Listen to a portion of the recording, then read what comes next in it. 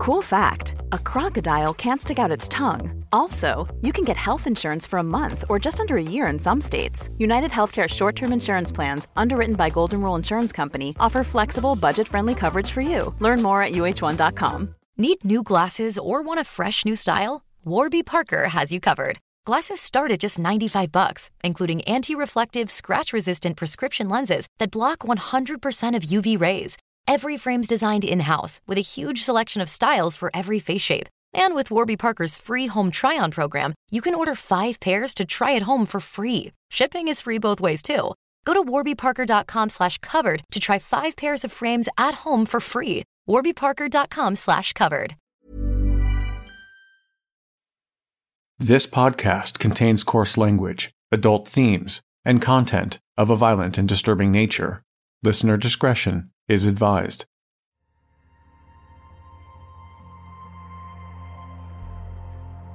Erin Kristen Chorney was born on September 30th, 1983, to parents Darcy and Debbie in Brandon, Manitoba. Brandon is the second largest city in the province of Manitoba, with just short of 50,000 people. Darcy worked at Perth's Cleaners, and Debbie worked as a dietary aide. Erin was the oldest of 3 kids. Her younger siblings were brother Ryan and sister Leslie.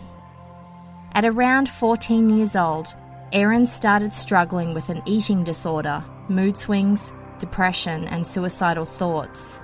She was described as very stubborn. Her parents were very careful not to upset her, and they let her get away with a lot of things because they were afraid of her sudden mood swings. The mood swings were just symptoms of an internal struggle. At the same age, 14, Erin took around 30 Tylenol pain relief tablets in an attempt to end her life. But she told her mum, who rushed her straight to the hospital. The crisis was averted, and Erin was kept in hospital for a few days so they could monitor her mental health situation. She admitted that she needed help and asked her parents to put her in a treatment centre. So she voluntarily entered the Adolescent Treatment Centre in Brandon. But she only lasted for 3 weeks before she got bored and escaped the centre by jumping a fence. One of Erin's friends described her as rash and unconcerned about consequences. In his book, To the Grave, Inside a Spectacular RCMP Sting, author Mike McIntyre described Erin's behaviour as predictably unpredictable. She would often go on party binges and wouldn't tell her parents where she was for a few days, but she would always call them. Erin's friends reported that she had many positive qualities. She was described as friendly, imaginative, motivated, and supportive. They all said that she was a good listener and a good friend. Erin had a wide range of hobbies, from reading and writing to sports and the outdoors. She wanted to be a writer, a counsellor, a defence attorney. She wanted to stand out and began spelling her name E-R-R-I-N with 2 R's to be different. For about 9 months, when Erin was 15 and 16 years old, she lived with her Aunt Cindy, her father's sister, in Winnipeg. Her Aunt Cindy enrolled her in school for the fall semester and got her a job at a call centre. But Erin eventually grew bored and started hanging with the wrong crowd, skipping school to be with them. She then dropped out altogether. In 2001, at age 18, Erin attended drug treatment for her issues with alcohol and drugs, mostly marijuana. That same year, she met a 21-year-old man named Michael Bridges. They were both at the bar. Michael was there because he was dating one of Erin's friends, Liz. Michael and Liz began to have a verbal disagreement, and Michael stormed off. Erin ran after him to see what was wrong, and they started talking. They connected. Before long, Michael and Liz had broken up, and he was officially dating Erin. It was now heading towards the end of 2002.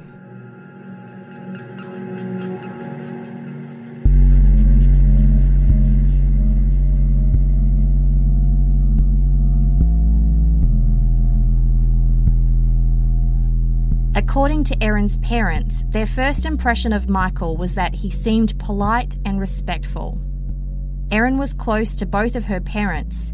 They had actually split up soon after Erin and Michael got together, but while Erin was described as a daddy's girl, she was also close with her mother, so split her time between both houses.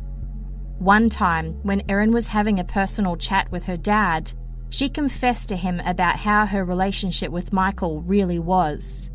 She described him as controlling, jealous, and violent. He hadn't been violent towards her as yet, but would break things she owned, yell at her, and embarrass her. He didn't want her to see her friends or go anywhere without him. He told her that she was the only girl to ever truly love him. It was March the 10th, 2002, and Erin and Michael had been together for around 4 months. At around 3 or 4 a.m., Erin and her friend Lindsay went over to Michael's house where he lived with his mother. While Lindsay fell asleep, Michael and Erin went into his bedroom and drank alcohol. By around 6:30 a.m., Michael was really intoxicated and started an argument with Erin. The argument escalated and he grabbed her neck with both hands, got on top of her and started squeezing. Then he slammed her head against the wall several times. Erin grabbed his lip and pulled, while also trying to kick him off her, but she wasn't strong enough. At this point, Erin's friend Lindsay heard the commotion from outside the bedroom and barged into the room. She punched Michael in the head, and as he reeled in shock, she was able to get Erin out from under him. In retaliation, he punched Lindsay in the stomach 4 or 5 times. At this point, Michael's mum woke up, entered the bedroom and started yelling until the fight completely stopped. Michael told her that the 2 girls had attacked him. The girls said that no, they were just defending themselves. Michael's mother then drove Erin and Lindsay back to Erin's father's house. Erin told her dad what happened and said she wanted to file charges, so they went down to the station. Both Erin and Lindsay filed statements, corroborating what each other said. Lindsay added that she noticed that while Michael was choking Erin, he said to her that he wanted to kill her.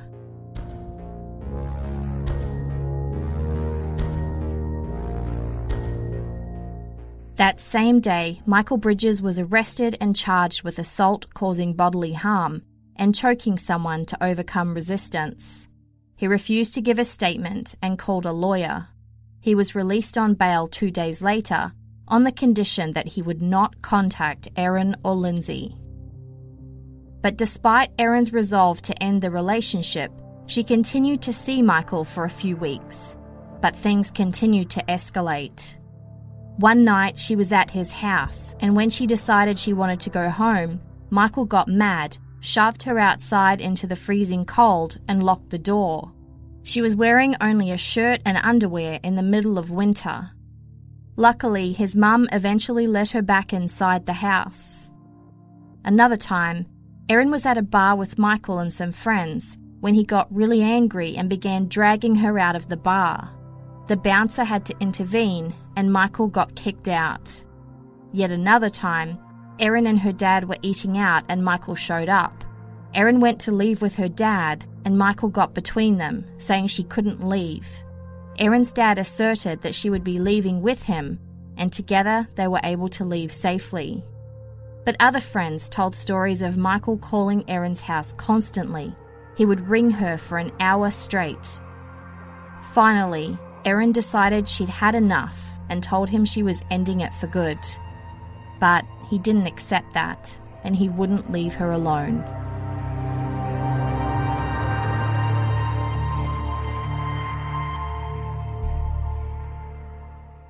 Michael Bradley Bridges was born around 1980 to 2 parents who weren't married and would later separate as a couple.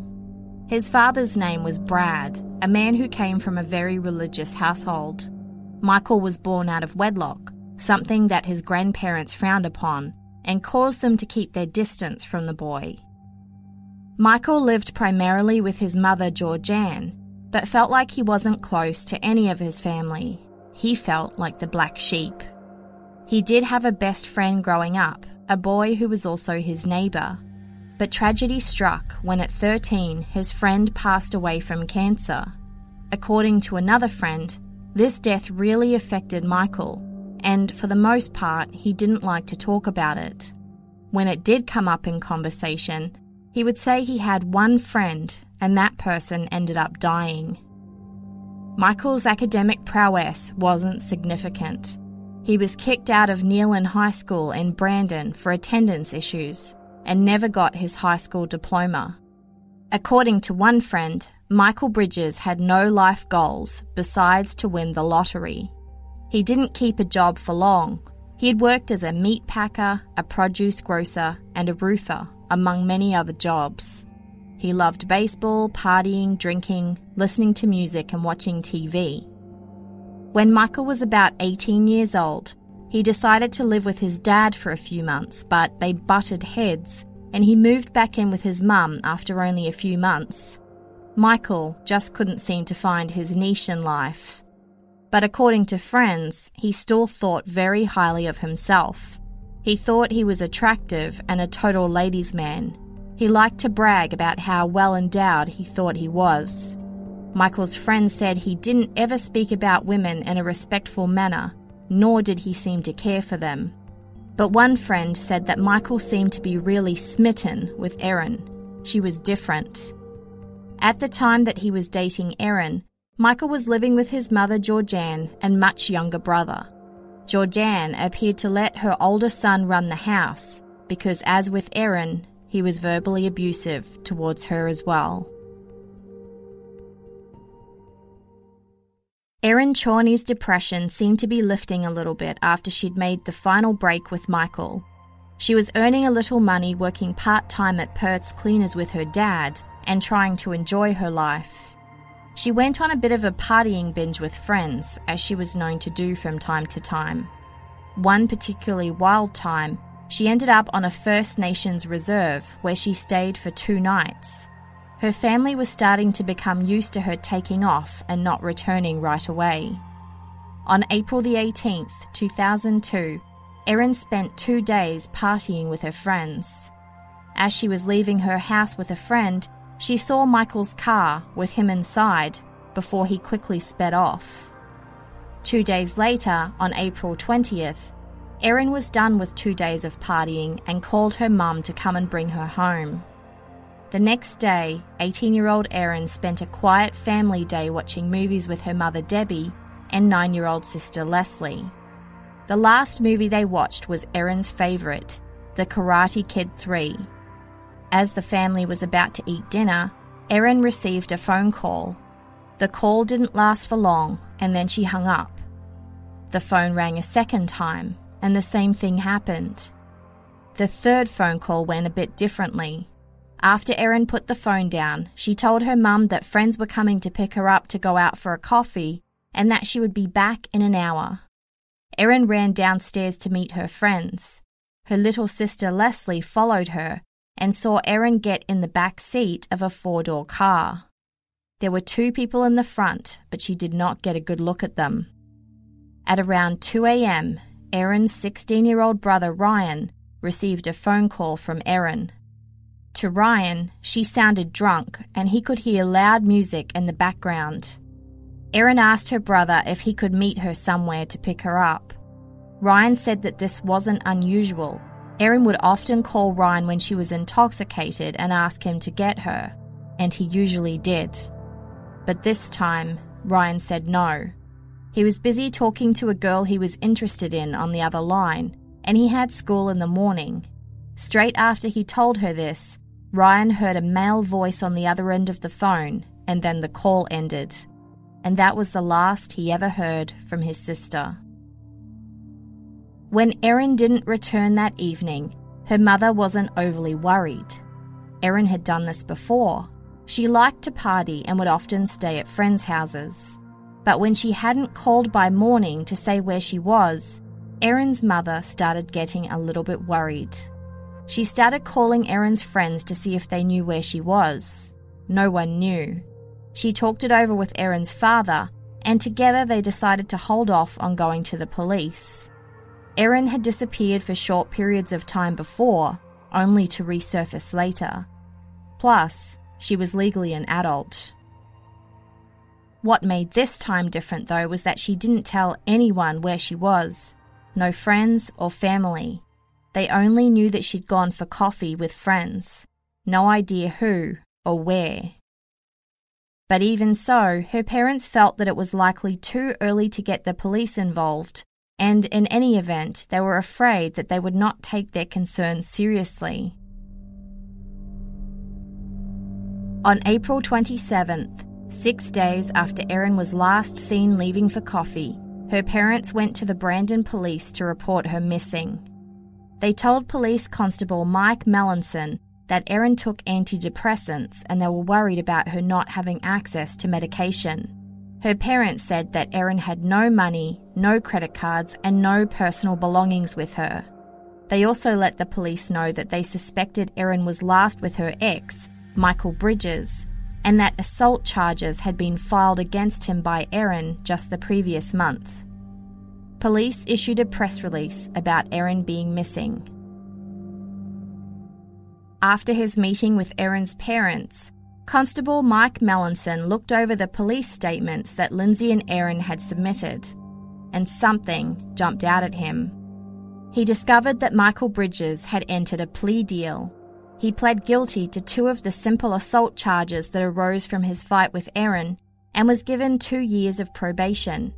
He was also ordered to have no contact with Erin or her friend Lindsay and agreed to attend anger management classes and addiction counselling, as well as serve 75 hours of community service.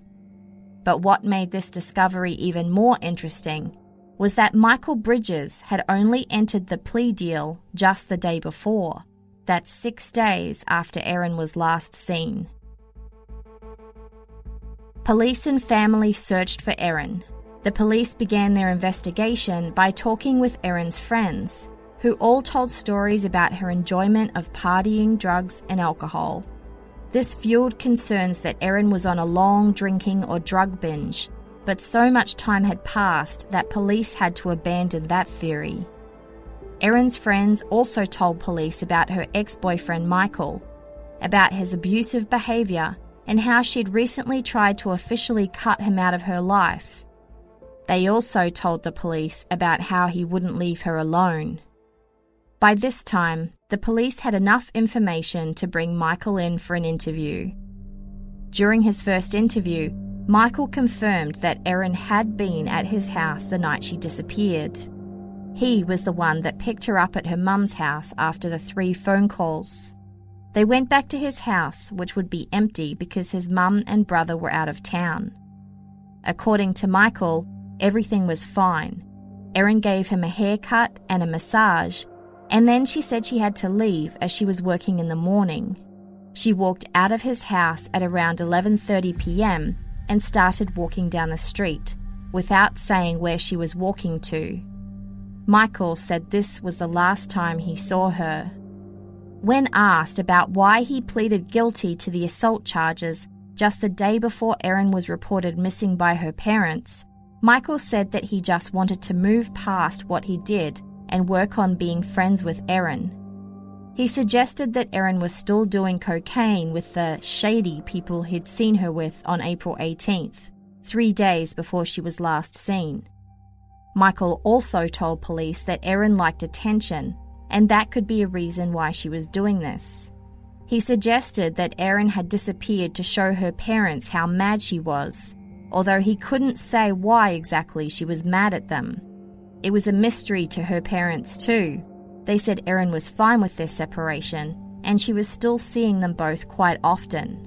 There was no reason for her to be mad with them. In the interview, Michael seemed to have all of his answers carefully prepared and showed no emotion as he was being questioned. The police also noticed that he spoke about her in the past tense. Body language experts later watched the tape of the interview and interpreted many of his reactions and responses as being those of someone who was lying. He was asked if he would be willing to take a polygraph test if needed. He said yes, but no polygraph test was ordered at the time. The police now had enough circumstantial evidence to be highly suspicious of Michael Bridges, but they had no real evidence or any kind of confession linking him to the crime, so they had no choice but to release him. Straight away, he lawyered up.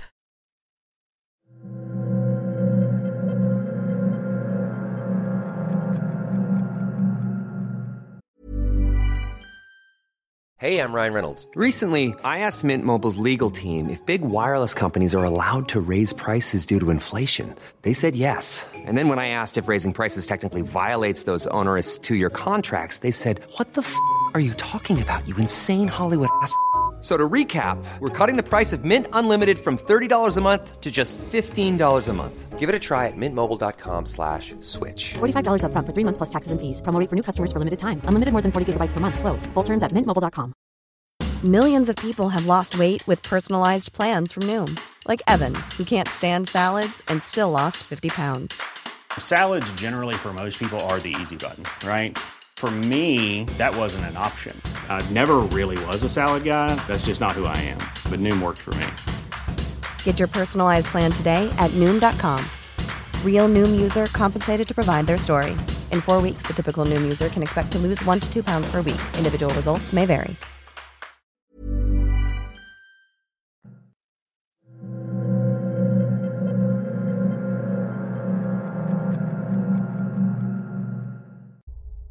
Police continued to speak with various other people in the lives of Erin, Chorney and Michael Bridges.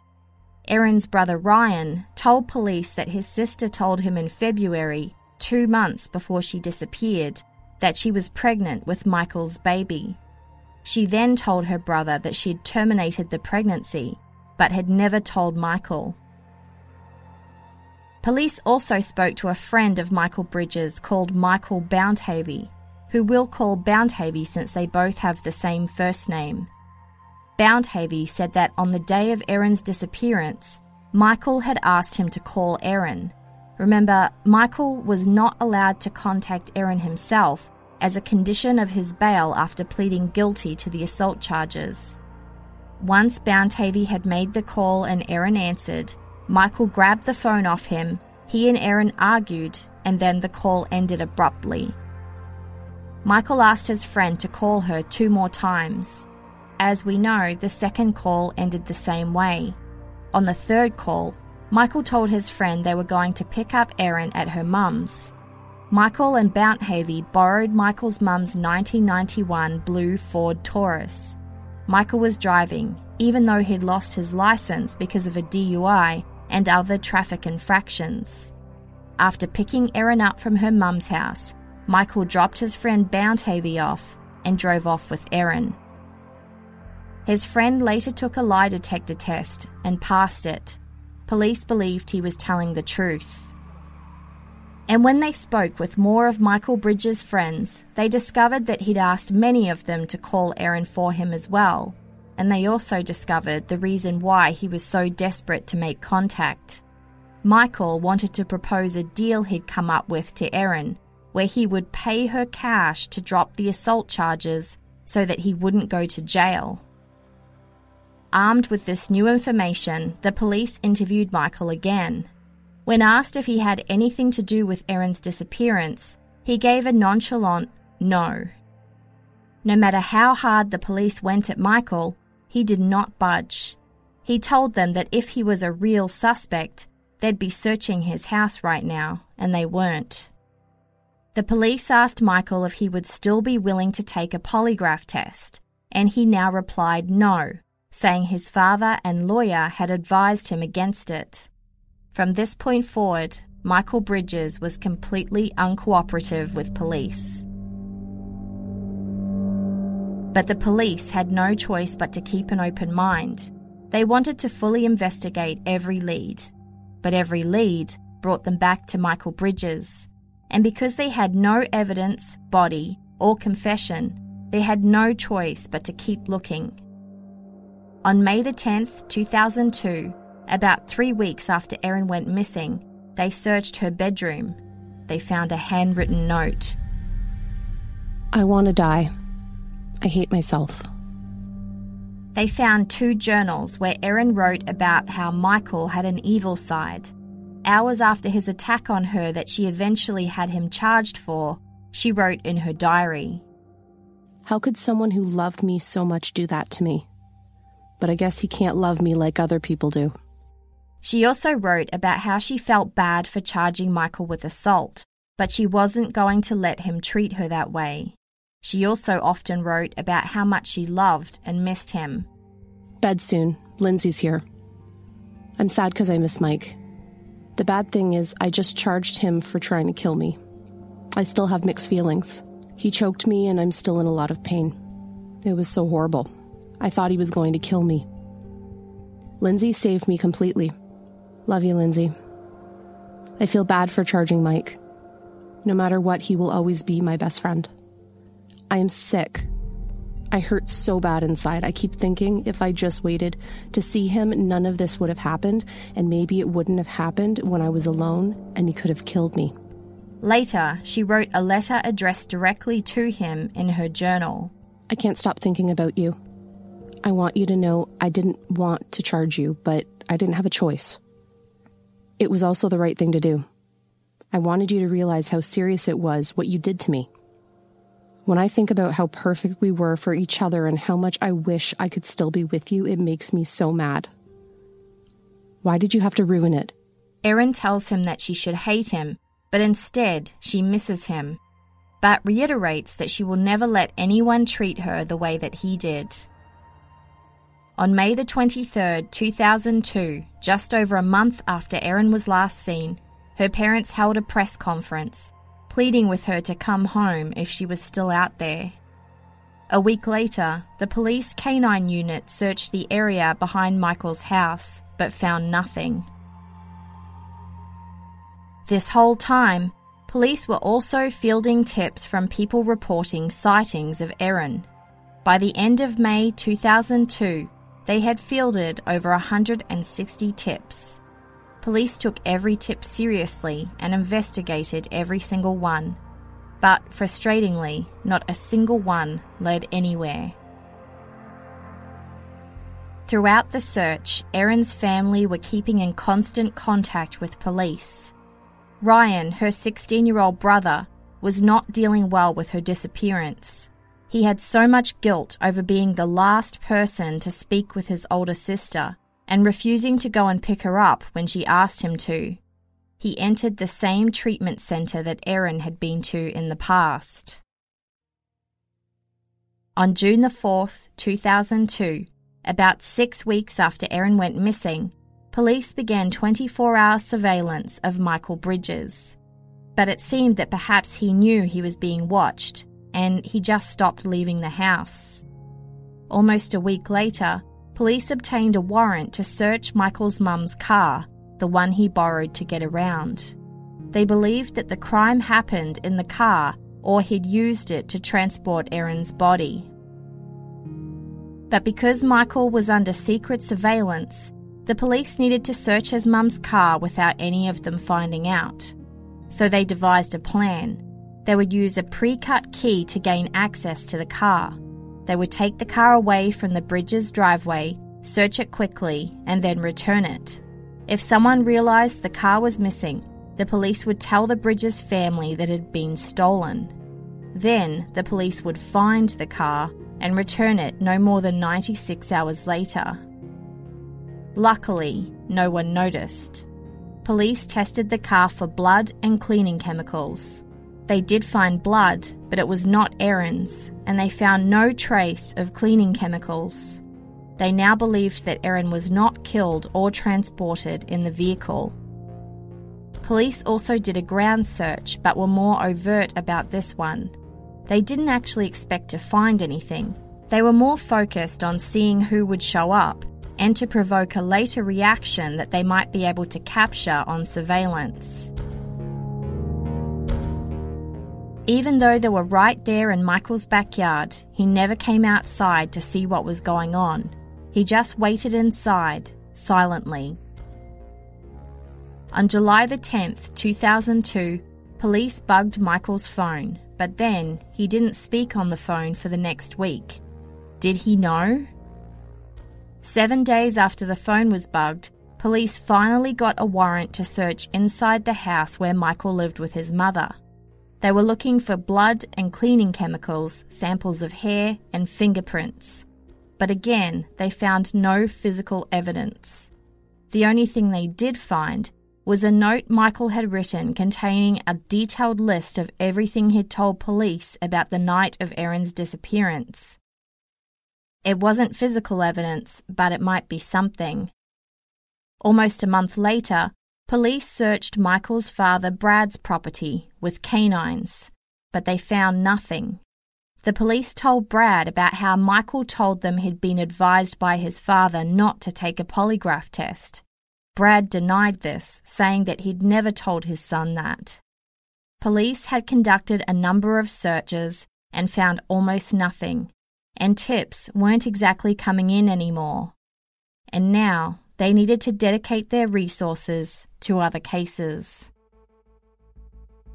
Then, in early 2003, someone sent a letter to Erin's parents. The letter talked about how Erin was buried in a grave and how the author of the letter had tried to dig her up but was unsuccessful.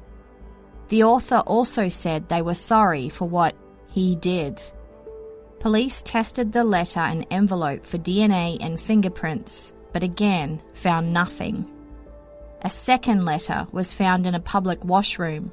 This letter also talked about Erin being buried in a grave and was written in the first person. Police decided to put an ad in the newspaper, hoping that the author would come forward and write another letter. The ad worked and resulted in a third letter. The author stated that they'd gone by the burial site and knew that Erin was still buried there. Even though police weren't able to confirm who had written the letters, it was enough to bring their focus back to Erin's case. They were going to look at the case with fresh eyes. At this time, Michael Bridges had moved to Vancouver, British Columbia, to get away from Brandon, Manitoba. He'd been seeing a new woman named Brenda, but that wasn't going so well. He was abusive toward her as well. He cheated on her multiple times, including with her teenage sister. Back in Brandon, the police began discussing the Erin Chorney case with the RCMP. Everyone agreed that the case was solvable.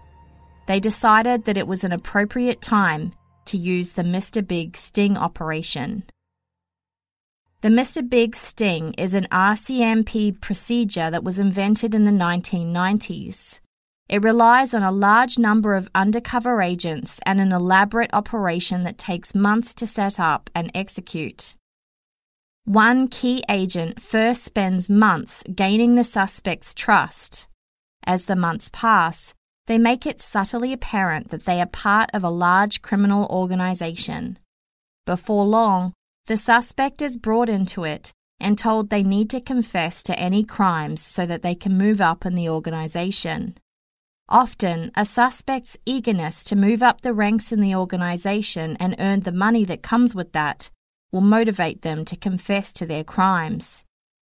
The Mr. Big sting operation has resulted in as many as 400 arrests. It has a 75 to 95% success rate. But sometimes the suspect isn't guilty, and although that helps police weed them out of the suspect possibilities, the sting operation is expensive. It costs around $150,000 per case, not including the number of existing police resources that are used. And it's also a controversial procedure. Many countries have outlawed similar operations because they believe it's the equivalent to entrapment. Several suspects have given confessions which have been deemed to be unreliable in court. For example, when the judge believes the confession may have been coerced. For this reason, a Mr. Big sting is risky business and must be executed carefully. Not only is a goal to get a confession, but to get it under the right circumstances so that it holds up in court. For Michael Bridges' Mr. Big sting operation, the RCMP had to think outside the box. Michael was back in Brandon now, but he wasn't leaving the house, so the sting would need to go to him or entice him out of the house. Agents knew that Michael was a huge sports fan and had a fondness for attractive women. On September the 23rd, 2003, an attractive undercover female officer was sent to his house. She said she was doing a radio survey, and if he participated, he would be entered into a draw to win an all-expenses-paid trip to see the Calgary Flames play a home game. Michael eagerly participated. A month later, on October the 21st, 2003, this is 18 months after Erin went missing, Michael was contacted by the radio station and told that he had won the contest. While on his contest trip, Michael met other winners, who were all, of course, undercover agents. Michael bonded with one of the winners, we'll call him Agent X, and they started hanging out a lot after the trip. They would go to bars and strip clubs together. Michael always wanted to go to strip clubs and constantly talked about women in very vulgar and degrading terms. Agent X made sure to always have lots of cash on hand for frequent visits to the strip club, and eventually began alluding to being part of a profitable criminal organization. In early December of 2003, Michael's girlfriend Brenda found out that she was 6 weeks pregnant with his baby. Police were worried about his violent tendencies, so they kept a close watch on their relationship to make sure that Brenda and her baby were not hurt. Meanwhile, the Mr. Big surveillance was making progress. Michael expressed interest in joining the organization, so Agent X gave him small jobs to perform like going on ride-alongs, picking up packages and moving boxes. His first official job was on December the 3rd, 2003. Michael never questioned any of the jobs he was given. He just did what he was told so he could stay on the organization's good side. The RCMP's plan was coming along nicely.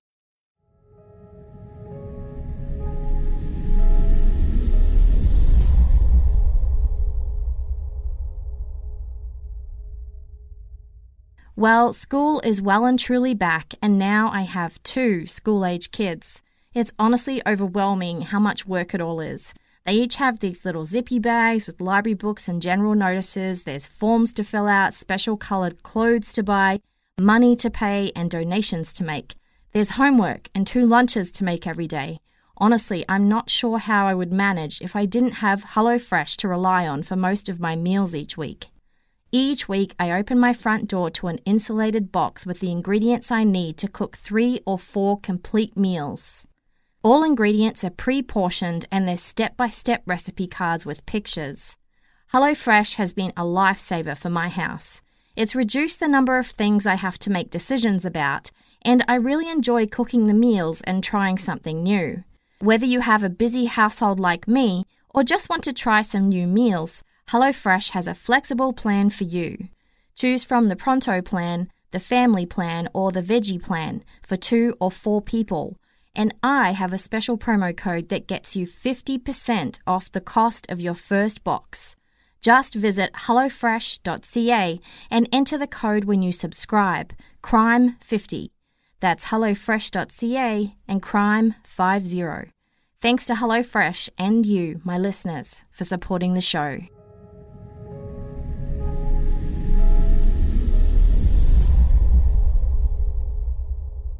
Sometimes during Mr. Big operations, drastic things need to be done to make a scenario believable. At one point, Agent X staged the brutal beating of a female undercover cop while Michael watched to demonstrate what happened to people who lied to Mr. Big. The type of attack served another purpose as well. It opened the doors for Michael to talk about violence against women. When Agent X was finished beating up the woman, he asked Michael if the beating had shocked him. He replied that no, he would have done the same. Michael had previously mentioned his assault charges that were from an ex-girlfriend. Agent X kept trying to get him to give more details about the charges and what happened. Michael talked about how crazy his ex was, but he refused to say her name or talk about how she was now a missing person. Michael said that she had moved to Winnipeg. Agent X tried to get her name, but Michael was really good at evading questions and wouldn't say it. At one point, he even claimed that he'd never hit a woman. The charges against him were all a lie. He admitted that he thought about hitting women, but he never did because he was too pretty for jail. After 3 months, Agent X convinced Michael that he had a real chance at moving up in the organization. All he had to do now was have a meeting with Mr. Big and be completely honest about any criminal acts he may have committed. Agent X convinced Michael that Mr. Big did not care about the things he'd done in the past. He only cared about honesty and loyalty now. And he also made it seem like Mr. Big had the power to make any of Michael's criminal issues go away. In late January of 2004, Agent X told Michael that the big meeting was approaching. Mr. Big wanted to meet with him to talk about Michael moving up in the organization. But first, he would need to know about Michael's past crimes, so he could look into them and see what he could do to make the crimes disappear. Michael said that he'd been charged with carrying a concealed weapon, that was a beer bottle, plus his DUI and the 2 assault charges. He didn't mention Erin. Agent X told Michael that Mr. Big would look into it. As the days passed, Agent X kept subtly showing and telling Michael that honesty is the most important factor. The corporation had seen it all already. They don't care about your past. As long as you're honest, it's okay. Agent X also made sure Michael understood that Mr. Big can make crimes disappear. With the excitement of a possible promotion within the organization in the air, about a week later, Michael finally opened up to Agent X. He said he'd once killed a girl, but it was an accident. He got into an argument with her and she became pushy, so he shoved her. She fell, hit her head on a table, and died. Michael then took her clothes off, threw them in the trash, and because he didn't have any rope, he wrapped her hands and feet with plastic wrap and then wrapped her in a sheet. He went and dug up a fresh grave in the cemetery where his father Brad worked. Then he transported her body in his mum's car and buried her about 2 feet down. He did not say who the girl was, though. In an effort to get more details, Agent X asked Michael to take him to the graveyard. They went, but Michael was unable to find the exact grave. He couldn't remember the location or the woman's last name. He could only remember a similar-sounding name. He thought the woman's last name was Brotzik, adding that he'd never told anyone this information and intended to take the secret to the grave. More details were needed on this lead, so Agent X set up another meeting with Michael for the next day, adding that the more information Mr. Big had on this, the easier it would be for him to make it all go away. The next day, Michael decided to speak up a bit more about what happened. He said that he and Erin had gotten into an argument over the assault charges at around 2 a.m. Michael grabbed her by the neck and choked her unconscious. Then he dragged her into the bathroom and pushed her head into the bathtub. He then stripped her naked and placed her entire body in the tub. Michael said he'd cleaned her body and fingernails to remove DNA. He then wrapped her in a white sheet and went to bed. The next day, he went to the graveyard his dad worked at and picked a fresh grave to bury Erin in. He found one, dug about 2 feet down, and placed her body inside the grave of the freshly buried woman, and then replaced the dirt. He said he'd taken off all of Erin's clothes, cut them into pieces, and gradually put the pieces in the trash over time. They were all gone before the police searched his house. He buried her shoes and purse under a Christmas chimney at his house, but said police didn't find it during their search. He said he buried or burned any remaining personal items of hers that he was left with. The police wanted to go for first-degree murder charges, so they needed Agent X to iron out just a few more details to make sure they had what they needed. And they needed to get that confession on full video, not just an audio recording. So, Agent X set up a final meeting. This time, Michael was told that it would be this week that he would meet Mr. Big, in person. Agent X told him to clear his schedule for the week so that he would always be free as soon as Mr. Big called the meeting. Behind the scenes, police needed a few days to prepare everything. They decided to try and excavate Erin's body. If they found her body, then they would have Michael meet with Mr. Big ASAP. And if they didn't find her body, then they would need to reevaluate their plan.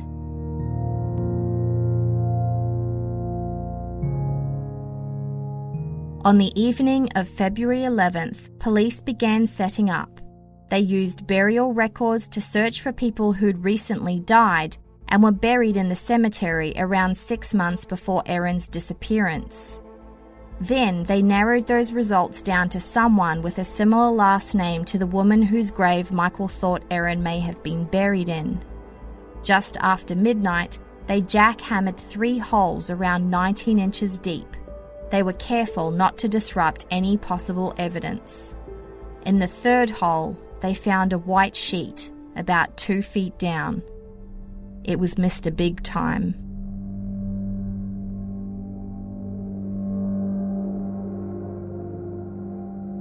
The next morning, Agent X and Michael arrived at the Fairmont Inn in Winnipeg for their meeting with Mr. Big.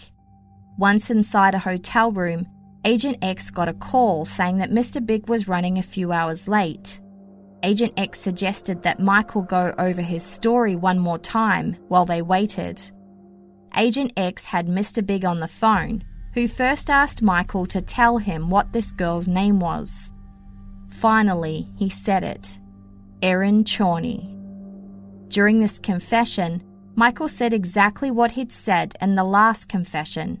He showed absolutely no emotion while telling the story, and he also added in a few more details. He said he invited Erin over to his house to just hang out. He said he never intended on killing her. He truly just wanted to hang out with her. They started drinking and arguing about the assault charges, and things got physical. She started swinging at him, so he grabbed her neck and started choking her. He said he thought he choked her for around 2 minutes, but he isn't sure. He added that the adrenaline was just rushing through him. After accidentally choking Erin, Michael said that she still had some breath in her. She was wheezing. After he realized what he'd done, he said he knew he had to finish her off because he was fucked. Even if she was only brain dead, he'd still go to jail. So he took around 3 to 4 minutes and devised a plan. He got his mum's hairdryer, cut the cord, then tied the cord around her neck for around a minute, but that wasn't working, so he took her to the bathtub. By this time, Erin had no fight left in her, and Mike didn't even have to hold her head under the water. He said she stayed there for around 20 minutes. He said he then went to sleep and woke up the next day looking for places to bury her. He was at the cemetery visiting his dad at work, and as he left, he saw a fresh grave. He went back that night at around midnight. The ground was hard, so he only dug 2 feet down. It took him around an hour to dig that grave because he had to keep getting the measurements right. He used a piece of cardboard to level the ground so it didn't look disturbed. He said he often visited the grave to make sure nothing looked suspicious. He would just walk by and glance at it. He then told Agent X that the reason he pleaded guilty to the assault charges just days after Erin went missing was so that the police would be thrown off his trail. Michael finished telling Agent X everything as a final run-through for Mr. Big. Police had been watching the confession on video and knew they had everything they needed. There was no need for the appearance of Mr. Big himself. As for Michael, after getting the weight of that confession off his shoulders, as he waited for Mr. Big to arrive, he proceeded to provide Agent X with graphic examples of his pattern of appalling treatment of women. Officers entered the hotel room and arrested Michael Bridges for second-degree murder. He was completely shocked. He kept asking if Agent X was a cop. Meanwhile, police treated Erin's burial site like it was an archaeological dig. They used a sifter, brushes, spoons, and more. The ground was so hard that they had to bring in boiling water to pour on the ground before they could even start removing layers of dirt. At 12:29 p.m. on February the 12th, 2004, police found Erin. Her remains were in pretty good shape considering the length of time she'd been buried there, primarily because her feet, hands, and head were wrapped in plastic wrap. This detail was new to police, and so was the fact that her body was wrapped up in garbage bags. The exact cause of Erin's death was all but impossible to determine, but the medical examiner was able to see that there was some discoloration around Erin's thyroid cartilage. This could have come from choking by hands or a ligature, but it was not enough to kill her or cause serious damage. There was no damage to her organs, chest, or abdomen, and she had no blood on her brain or skull fractures. The medical examiner thought drowning made the most sense as a cause of death, but the evidence for that was inconclusive too. Overall, the medical examiner believed that if Michael's statement that Erin was still breathing after the choking was true, then Erin quite possibly could have been resuscitated.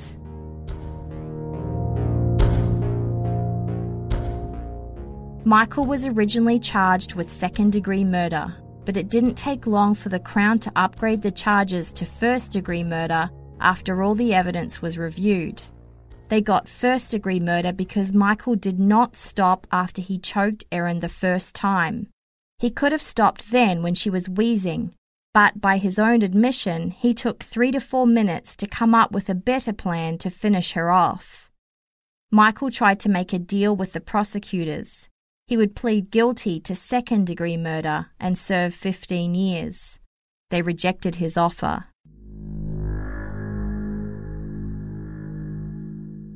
The trial for the murder of Erin Chorney began on June 14th, 2005, just over 3 years after her murder. The Crown's theory was that Michael Bridges killed Erin because she refused to drop the assault charges against him, and also because she was adamant about ending their relationship. The Crown stated that Michael knew details of the crime that only the killer would know, for example, how she died and where she was buried. In his closing statement, the Crown prosecutor said, "He is not too pretty to be convicted of this offence."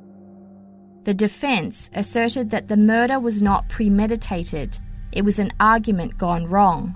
They also stated that the police coerced Michael into telling an exaggerated story. He did not know he was being tricked.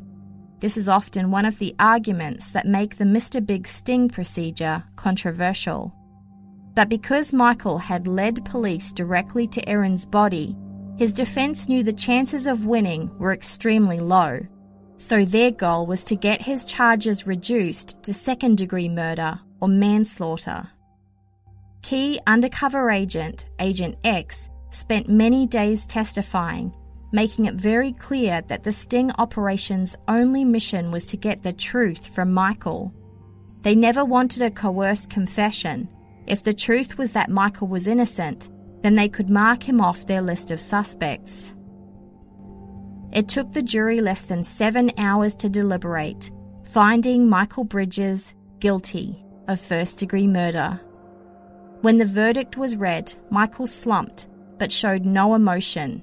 he was sentenced to life in prison with no chance of parole for 25 years. As for the 3 letters that were written seemingly from the killer about Erin's death, the police were never able to prove that it was Michael Bridges who wrote them. He went on to appeal his conviction, arguing that he was an innocent man who was the victim of police entrapment, but his conviction was upheld by the Court of Appeals. While incarcerated, Michael has completed family violence and anger management programs while also working on his education. Although he maintains now that he is innocent, he has also indicated that he would like to take part in the future restorative justice process with Erin's family, meaning they all get together and collectively decide how to deal with the aftermath of the crime and how it impacts the future. Erin's family wants nothing to do with him. A week after Erin Chorney's remains were excavated, the 18-year-old was finally laid to rest at a ceremony to celebrate her life. Her obituary described her as being easygoing, someone who loved to laugh and enjoy music. She was someone who made friends wherever she went and had a wonderful imagination and sense of humor.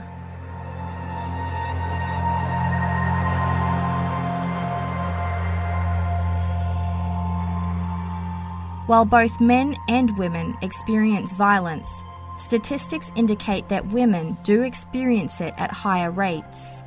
80% of intimate partner violence victims in Canada are women, with young female adults being the most at risk. And Indigenous women are killed at 6 times the rate of non-Indigenous women.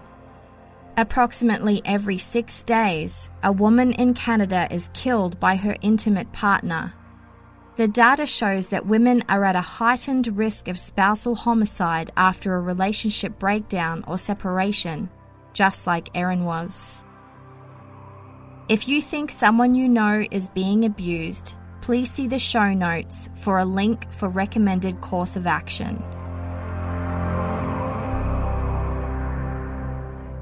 Thanks for listening. Quite a few of you have been requesting this case the last couple of months, so I decided I should probably do it. Huge thanks to Hayley Gray from the Murder Road Trip podcast for her expert research assistance again. Thanks also to Lisa Mark Hines from the Secret Life of Weddings podcast for lending her voice to this episode as Erin Chorney. I'll play you a promo for her podcast in just a minute. In case you missed it, the brand new podcast about what's going on in Thunder Bay, Ontario is making huge waves. Episodes 1 and 2 have been described as a wild ride and harrowing, and I also had people asking me if the story was true. It is. Every single word. Take a listen. There's a small city in northern Ontario with the highest murder rate in the country, where the mayor is facing a trial for extortion, where 9 Indigenous teenagers came from out of town to go to high school and ended up dead. I need you to know there is an activity down by the river that involves throwing Indigenous people into the river when they're too drunk to defend themselves. Doesn't that sound like bloodshed? Don't send your kids here no more, because Thunder Bay is a fucking murder city. Thunder Bay is a podcast from Canada Land Media. Subscribe now in iTunes or wherever you get your podcasts. And I also wanted to recommend The Secret Life of Weddings, a hilarious podcast where 2 Canadian wedding photographers go over the worst wedding stories.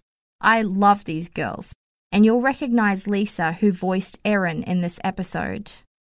Hey, this is Lisa from the Secret Life of Weddings podcast. My co-host Rebecca and I will tell you all about the craziest but true wedding stories. I mean Bridezilla, who had a shabby chic wedding and diarrhea in her $15,000 wedding dress. A wedding guest that decided it was a good idea to dunk his entire head into a chocolate fountain. The best man who impregnated the bride, and more. Do you love dramatic dumpster fires as much as we do? Be sure to subscribe to the Secret Life of Weddings podcast. And at the next wedding you attend, keep your eyes open for us. As you know, I'm on Twitter, Instagram, And I have a Facebook page and a discussion group. You can find them all just by searching for Canadian True Crime. A huge thank you to my group moderators, the Karens and Kim, for looking after the group so well. If you wanted to send me case suggestions, the best way is to go to canadiantruecrime.ca/submit. If you don't like the ads, you can receive early ad-free versions of my episode via Patreon for just $2 a month. Visit patreon.com/CanadianTrueCrime to sign up. A huge thanks to these patrons for your support. Della G, Robin Water from the Trail Went Cold podcast, Jordan P, Dan N, Ashley B, Rohit S, Cynthia C, Alex C, and the Generation Y podcast. This episode of Canadian True Crime was researched by Haley Gray, written by me, and audio production was by Eric Crosby. Thanks to Lisa Mark Hines for her guest appearance. The host of the Beyond Bizarre True Crime podcast voiced the disclaimer, and the Canadian True Crime theme song was written by We Talk of Dreams. I'll be back soon with another Canadian True Crime story. See you then.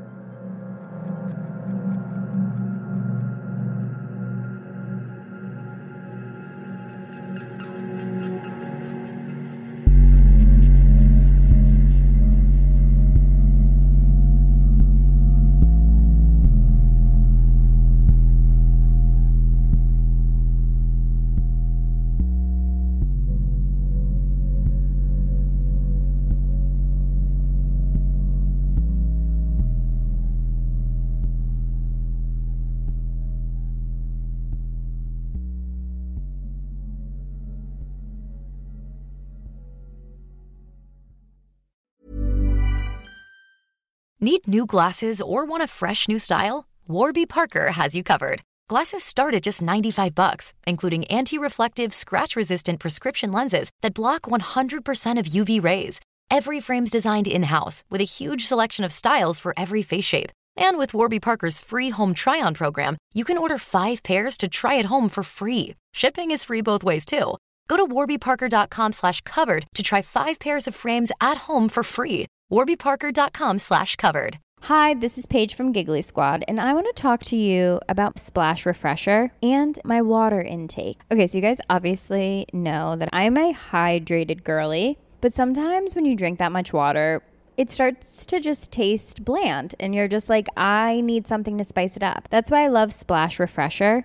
It has 0 sugar, 0 calories, and it's a splash of sweetness. And they come in 5 different flavors. They're so good. Wild berry, acai grape, pineapple mango, lemon, and mandarin orange. My favorite is the wild berry because I just love a berry. So if you're like me and you're drinking water all day, then try Splash Refresher. It's going to absolutely change your water game, and it's good for you.